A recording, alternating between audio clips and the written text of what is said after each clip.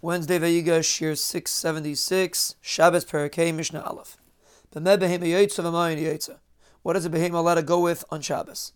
And the rule is that anything that guards the behemoth is not considered carrying, and anything that does not guard the behemoth is considered carrying, and a behemoth is not allowed to do malacha for the Adam on Shabbos.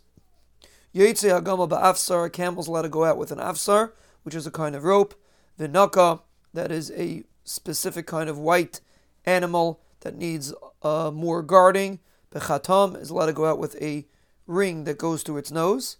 The luvdikis beprumbia, luvdikis is a wild chamoyer, and you're allowed to go out with a prumbia, which is a metal bit. The sus b'sher, and a horse is allowed to go out with a sher, which is a thing that goes around its neck. The chalbali asher, and any animal that has this thing around its neck.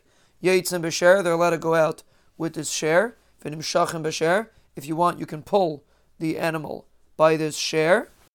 Umazin aleim, and if it becomes tameh, you could do hazah while it's on the neck of the animal. You don't have to take it off.